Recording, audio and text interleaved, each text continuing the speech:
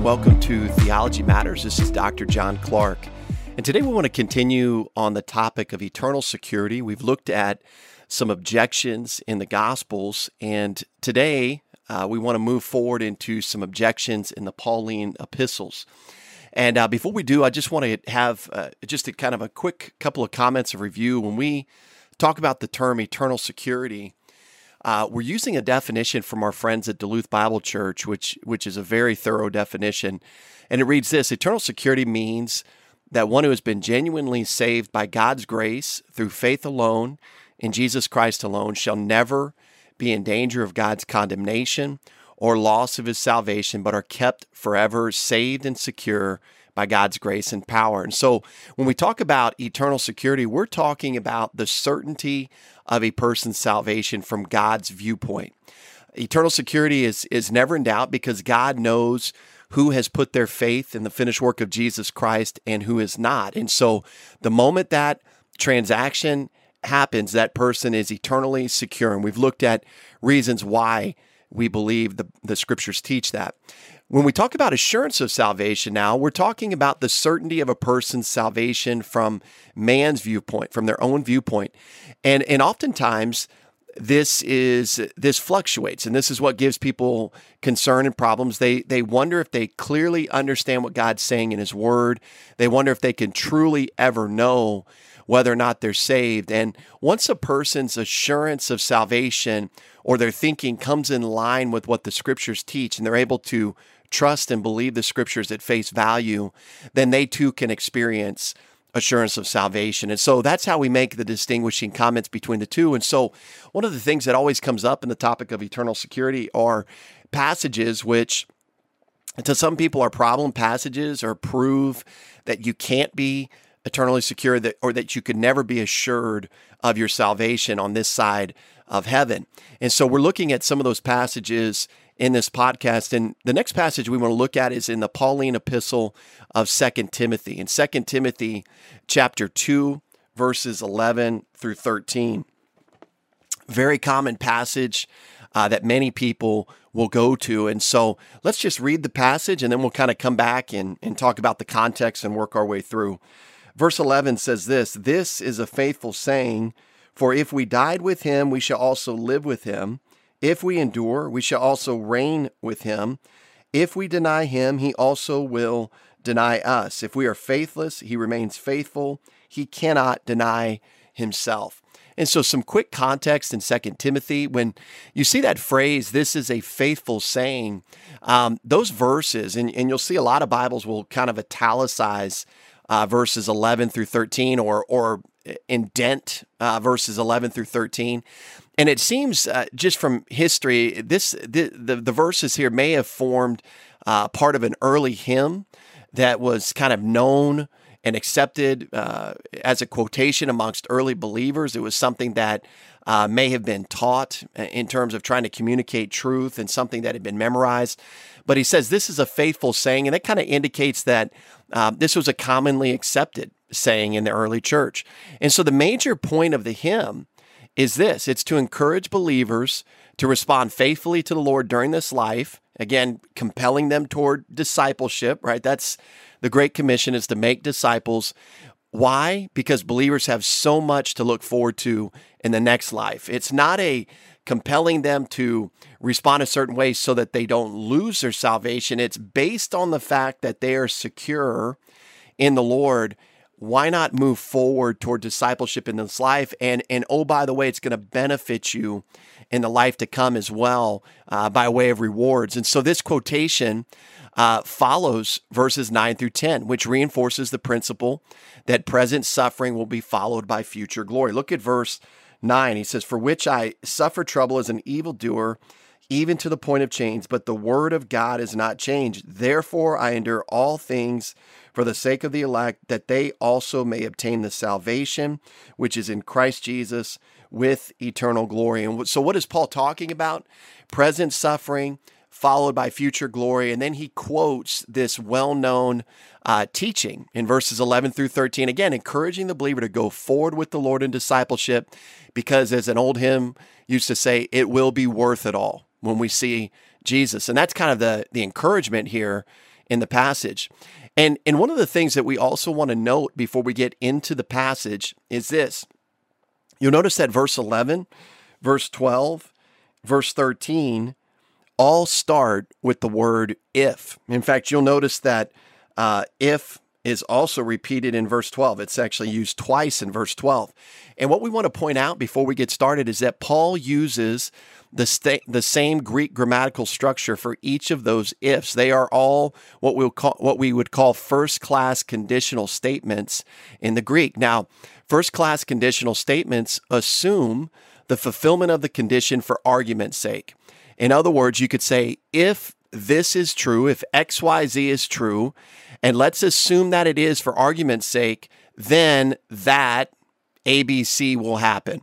And so what we're doing is Paul is using a form of argument, assuming that the reality of what he just said is going to be true. And you'll find a lot of times in the New Testament that this conditional structure is often translated since. It's assuming the reality of the statement. It's a way of saying that this is true without just coming out and saying it.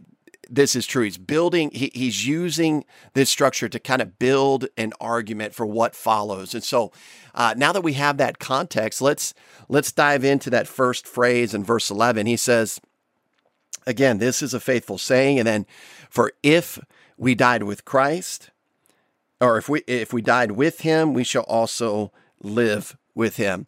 And so, again, if we died with Christ, and we did, we shall also live with him. This is what the statement is saying. In fact, the first conditional statement is pretty simple. And this is truth that's taught all over the Word of God, is something that has already happened to each and every believer. It doesn't say crucify yourself or kill yourself or anything like that. This isn't a command. This is an assumed reality of something that's already happened. Well, when did it happen?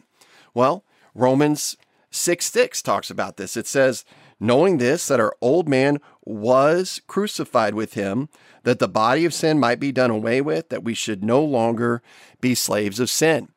Colossians 2:20 uses the same exact structure that we find here in 2 Timothy. Colossians 2:20 says this, therefore, if you died with Christ from the basic principles of the world, and let's assume that you did, or you might even just say, if you died with Christ from the basic principles of the world, and you did, why, as though living in the world, you subject yourselves to regulations?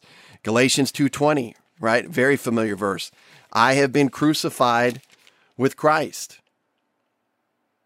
Nevertheless, I live, or it's no longer I who live, but Christ lives in me. And the life which I now live in the flesh, I live by faith in the Son of God who loved me and gave himself for me. And so we see the fact of our co-crucifixion with Christ is taught all throughout the scriptures. In fact, it's the key principle or truth that we need to understand and know, as Paul says in Romans 6 3 times, that we need to know this truth and count on this truth to experience deliverance from the power of sin. This is God's method of delivering the believer from the power of sin in their daily life. So the point is this: if we died with Christ, and we did, then what? We shall also live with him. And so the guarantee here is that we will live with him. This is a promise, by the way, designed to encourage us. If we died with Christ, and we did, we shall also live with him, guaranteed. That's the point of that first phrase. And so now we move to the second phrase. Again, another first-class condition. If we endure, we shall also reign with him. First-class condition says, if we endure, and let's assume for argument's sake that we will. And in fact, Paul is assuming that the believer at different aspects of their life are going to endure, that is going to be an outcome for believers. Now, what does the word endure mean? It's the Greek word hupomeno. It means to remain under. It means to persevere. It means to bear up under. And because it's in the present tense, it emphasizes right now. It's talking about your personal life right now as a believer on this earth. And he's assuming that believers in some fashion, form, or another will endure. Now, he's not saying that a true believer will do this perfectly. What is said, he's assuming is true of every believer. And so one of the things that you'll see, and in fact, no one does this perfectly, right? Because James uses this same exact word, hupomeno, but he uses it in noun form when he says that the testing of your faith produces patience. And that's the word there, patience. And so if patience grows or is produced, it describes a process. It doesn't describe something that necessarily automatically happens or that we would be perfect in. And so although no one does this perfectly, a disciple who is faithful in life will have a more privileged position or role in the future administration of Christ's kingdom. And so what we're seeing here is that if we endure, and let's assume for argument's sake that we will, you'll reign with him. And so the guarantee is that we're going to reign with him. Again, it's a promise designed to encourage us. It's a promise designed to encourage us to more faithfully endure and trust the Lord through trials. But the encouragement is, hey, we're going to endure. There are going to be times where we don't, obviously. There are going to be times where we walk according to the flesh, but there are going to be times where maybe even in small or large trials, we endure at some level. This is what Paul is assuming the reality. And as a result, he says we'll reign with him. That's a guaranteed promise designed to encourage the believer. And then we come to the next phrase. And this is the one that really gets people. This is the one that really distracts people. But again, following the pattern of what Paul has been talking about, he says, if we deny him, he also will deny us. Again, first class condition. If we deny him, and let's assume for argument's sake that we will, and that's what's assumed. It's not if we deny him and true believers won't. It is if we deny him and every believer at some level will deny him. This word deny means to refuse someone or to reject someone. Many people will say, well, you can be saved, but if you reject Jesus Christ, then you can lose your salvation, or you'll prove that you never had it if you reject him. This verse assumes that at some level, every believer will deny or reject Jesus Christ. And so the word deny here is used in the middle voice, which indicates that we do the action, that the believer does the action of denying, and then they receive the consequences of their action. Now, question, and before I get to the question, let me just say one more thing about the middle voice. In other words, we may deny Christ because we feel like we will suffer persecution or ridicule if we do not. We may reject Christ because we're not happy with the circumstances of our life and we want somebody to blame, and so we lash out at God. But the point of the middle voice is that we are doing it, we are committing the action or doing the action of denying with the resultant benefit or consequence coming back on us. So there's lots of reasons that people may deny the Lord. It may be to avoid ridicule, like I mentioned. Now, if this is assumed that it will happen, that we will deny him, how could this be talking about a loss of salvation? Because nobody would be saved. If the standard by keeping your salvation was not to deny Christ, Paul is assuming here that every believer is going to deny him at some point or in some level or some fashion. So clearly, if that was the standard to remain saved, nobody would be saved. And then he comes to this next phrase, if we deny him, and let's assume for argument's sake that we will, it says he also will deny us. By the way, future indicative, and it represents a guaranteed promise. And so what is this denial all about? Well, we'll pick up there in our next opportunity.